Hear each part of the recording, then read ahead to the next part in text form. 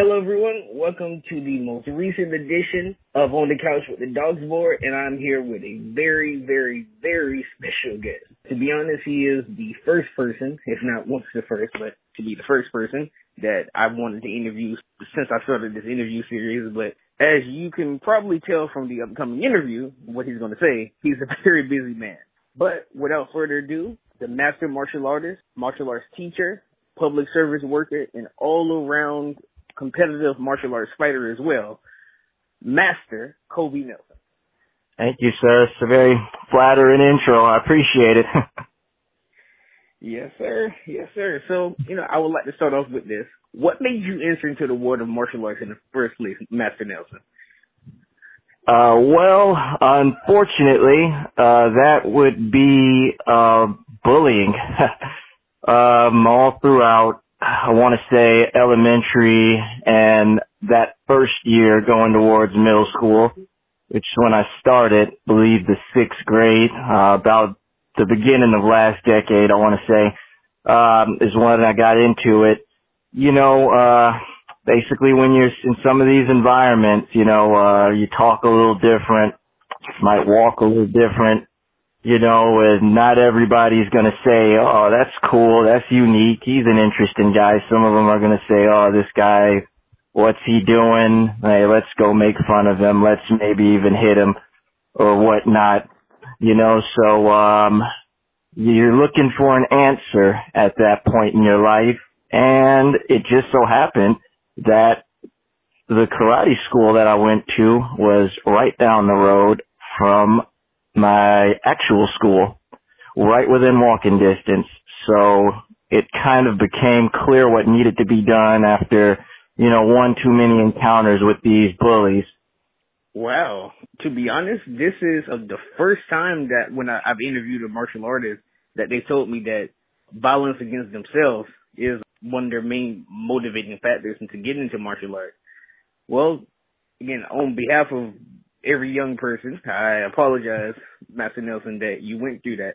But with that being said, though, how has that shaped you in life period, including to your martial arts life? Well, that's basically helped everything always stay centered and focused on, what's the most important thing in all this. And when I say that, it means that the first time I, and maybe some of the other people that are out there that have done a martial art, stepped in to the dojo, the studio, they were looking to get that confidence, to feel better about themselves, and to know that if they ever got confronted again, at least I know how to protect myself. They're going to be met with some sort of resistance, and you always think when you get to doing this for a certain length of time, you might get proficient in whatever it is that you're doing, your techniques and everything, but you have to always remember what it was like to be that first timer in there, coming in without that confidence, looking for that answer.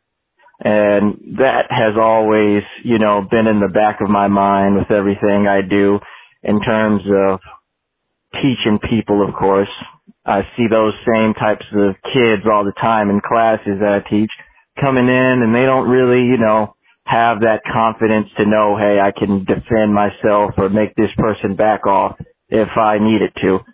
And you have to keep yourself, keep it in mind or keep it in your purview. You were that same way, and then, of course, getting into adult life, you might say, you also want to keep in mind, hey, there's going to be bullies in the workplace or just generally people that think they can get away with things they really shouldn't be. And you're not going to maybe beat them up, but you're certainly going to have the confidence now to be able to stand up to them in a verbal sense. That's very well said.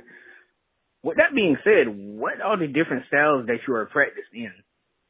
Well, I got kind of lucky with the first style I did because it was more of what you might call an eclectic system. Just the term was coined American Freestyle Karate, but it encompassed Chinese Kempo. We also worked a lot of trapping, which is what you would find in Wing Chun systems, the Chinese martial arts, particularly two-man drills like Chi Sao and things like that you see oftentimes with things like, I guess I want to say Bruce Lee, Guru Dan and Asano comes out of the JKD side of things. But I've done that, and also the weapon system that we practice, founded by Master Roy Williams, is called Lissajo Do. And that's something that I've trained with. Definitely furthers all of our insight into the various weapons and just overall flow and range of motion. But beyond that, I did do a couple of other styles, not as extensively as our main system that I got my black belt in. You know, like I did train a bit of Muay Thai. It also sort of supplemented what we already did. Well, that's extensive. But I see that you brought up Muay Thai.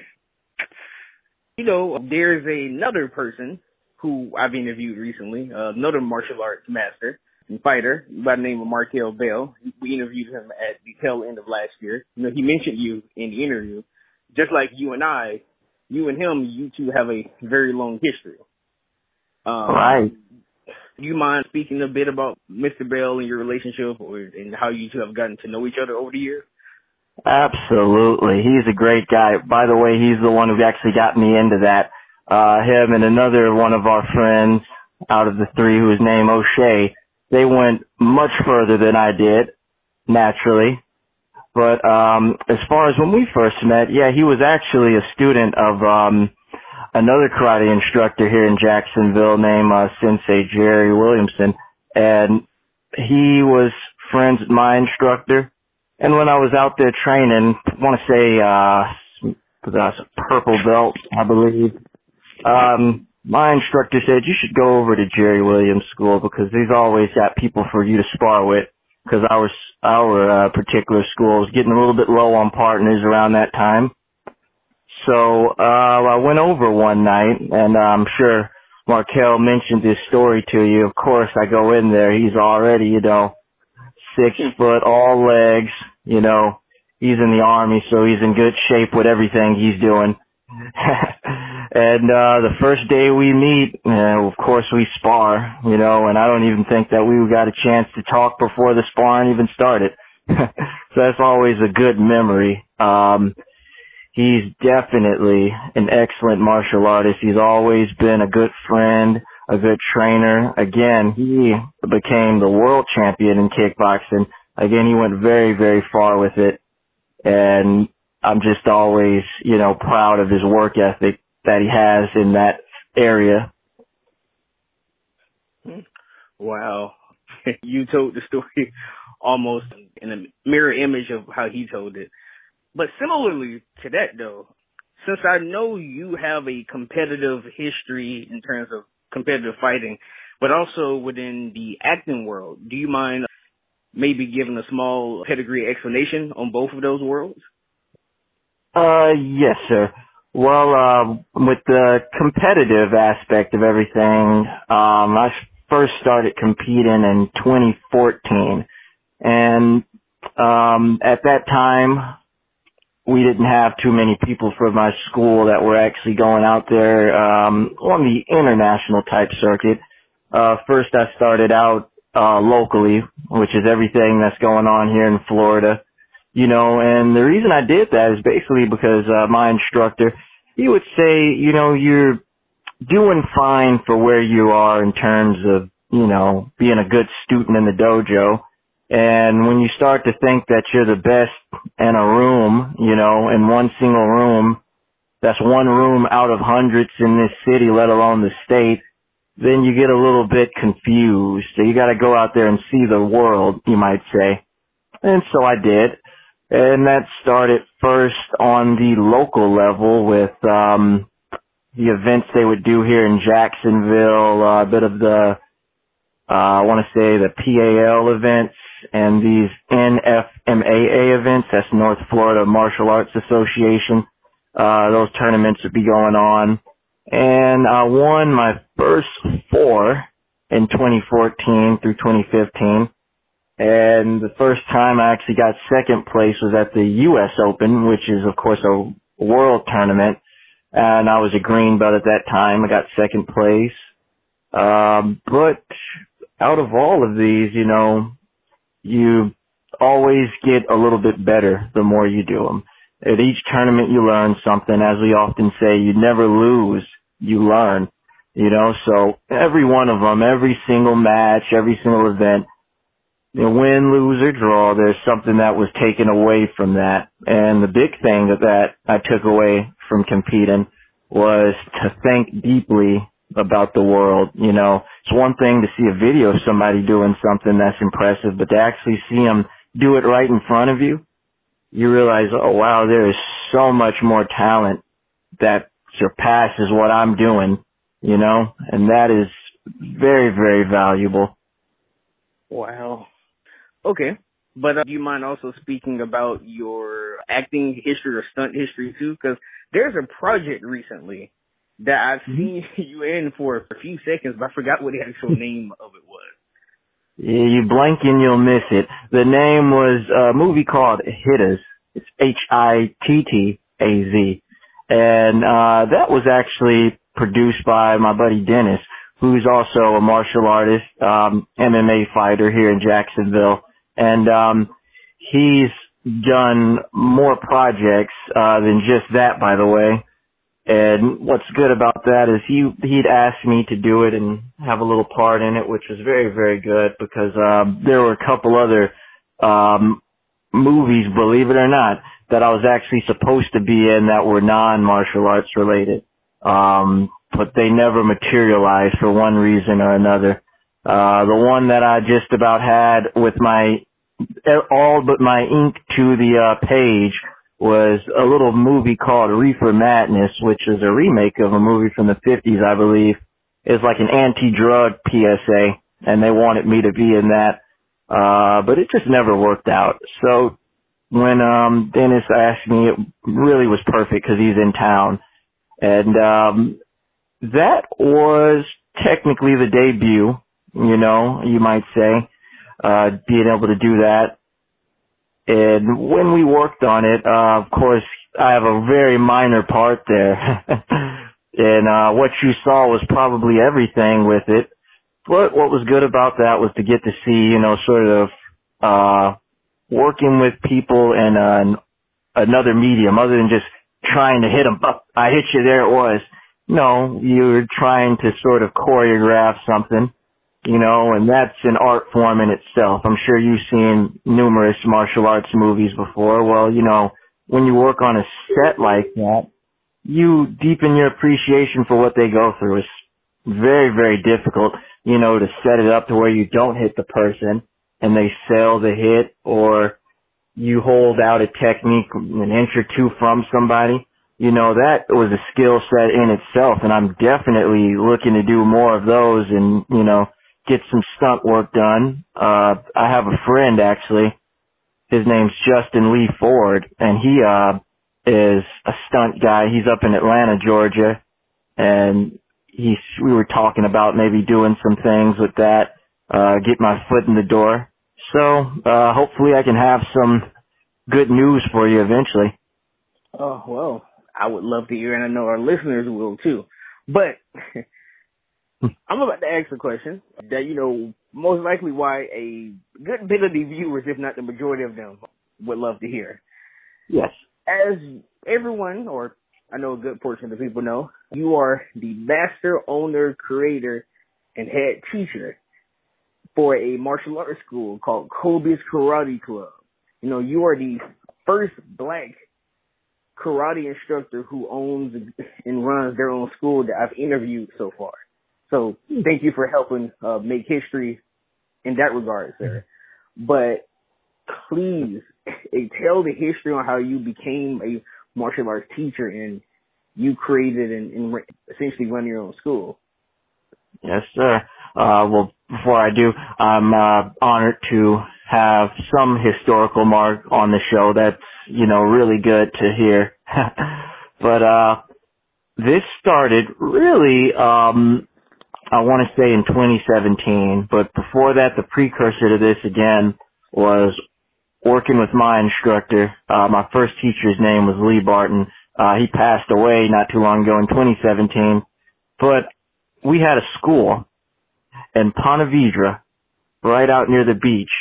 And when I would go out there with him, because we lived so close together, I'd ride in his car and we'd go out there. I became sort of his assistant instructor, and it wasn't quite planned, but it just sort of worked out that way, you know, because he noticed me one day helping out the kids and teaching sort of a beginner class. And this is actually something a lot of people don't know, is at that time I was a purple belt, and it was just us one day. And I was teaching an intro class for some young kids, and he had noticed it, and he was really impressed. I think it was the first time he'd actually seen me teach. And he said, from this moment on, you are now a brown belt. And just like that, he made me a brown belt. And he mentioned that you could be an excellent school owner. I have total faith in you on that. And when he said that, you know, that is what sowed the seed for just after, you know, a year, about a year after he passed, unfortunately, due to cancer. I never forgot what he said. And I never forgot all the work and the plans that we were, you know, trying to establish from that school. And from him saying that, I was ready to go full tilt being an instructor then, but it didn't quite work out. But he said, oh, you could do it. And, you know, when your instructor says something, it just totally, you know, puts some fuel in your tank, you might say. It was a big, you know, boost in terms of the self-esteem. So I felt like there's no better time to get this started than now. You know, no one else is really kind of picking up on, you know, starting up any type of teaching. And I always wanted to do that because it's one thing to just, you know, keep on being a competitor. You know, you're going out there for you, and that's okay. But I wanted to give, you know, like we said in the beginning, all those things that I got out of the martial arts, those benefits, the confidence of knowing that you can protect yourself and you have something that you can feel good about. There's so many people who need that. And what good would it do me to just, you know, keep on holding it back or working at some job, you know, and all those benefits that could be given to the person that I'm servicing at this job, you know. So I felt like there was just no other option for me. There's no other calling than just getting out there and teaching, because I love karate and I love to help people. That's excellent. That's excellent. One thing about it, I have technically, in a way, been on the journey with you because, you have. You know, you've been in constant contact with me, especially over the past few years concerning how everything is going, you know, the ups and downs and everything. But, and also, you know, the name changes as well, but seeing your motivation, and even the motivation you've given me with the support and different advice you've tried giving me over the years has always been very, very, very heartwarming in a way. Because one thing about it, Colby, is that I love seeing young black people, especially young black men, because of how disenfranchised we are, and seeing them being entrepreneurial, but not just being entrepreneurial, but things concerning education, concerning martial arts, and even when it comes to history of, because, you know, black people, even though many people try to hide it, our connection to martial arts goes back to the dawn of history and creation. Right. Like, to the dawn, even though most people may not know that, or they try to hide it, you know, it goes back to the dawn of it. So just the fact that you, as a young black man, has gone as far as you have to push martial knowledge and to push health and everything else surrounding that has been great, Colby. So I give you kudos, and I know many people do as well. But what has been some of the struggles that you've been through being the owner and head teacher of a martial arts school? Well, the struggles in the very beginning, and still even now sometimes, they're numerous, but the ones that that stand out was the first time I started teaching, and of course you have been on this journey, so you may have seen these photos. There was no location, meaning not even a physical building, not even a community center. What I did to get students was I worked at the Gateway Publix, which I'm sure many of our listeners are familiar with. I was an employee there, and my first students were employees who were there. About two of them at the start, and then I got 3 others that were sort of on and off. So there was only 5 students for basically a year. And the way you would get them at the time, being back then, I didn't have any type of really marketing knowledge or the business side. I just knew karate, and I was a competitor at that same time. I was going in and out of town to the different NASCA events. It was a split focus in those days. But the challenge was always getting people to understand this is an actual, dojo. They're like, oh, no, I'm just walking in, man. We're going to work out, and I get to go home when I feel like it. No, there's a schedule, and they couldn't, some people in the beginning couldn't really wrap their mind around that type of structure because we were outdoors. The class in the very beginning, we did it in the front yard of one of my students' grandparents' houses. And the yard wasn't always cut. It was right off Moncrief Road. So that right there stopped us from getting any, you might say high profile students. Another thing is I moved to Lonnie Miller Park, and we were still struggling to actually get people. The problem in the beginning was there was no marketing. There was just nothing. There was me going up to, a coworker and yanking their chain, basically saying, hey man, I'm teaching, you should come out here. That was all it was in the very beginning, and the rate back then was $20 a week, and there were 3 classes a week. So there was no real room for growth in the beginning. That was the big challenge, is self-inflicted issues in the beginning. The big other challenge was just no facility, so people were out there in the heat. Some people didn't want to work out that way. You were subject to the weather. So if it rained, guess what? You canceled it. Then there was also, and this is kind of another shocking thing. When I first started teaching, the first, I want to say 4 or 5 months, I wasn't even a black belt yet, if you can believe that.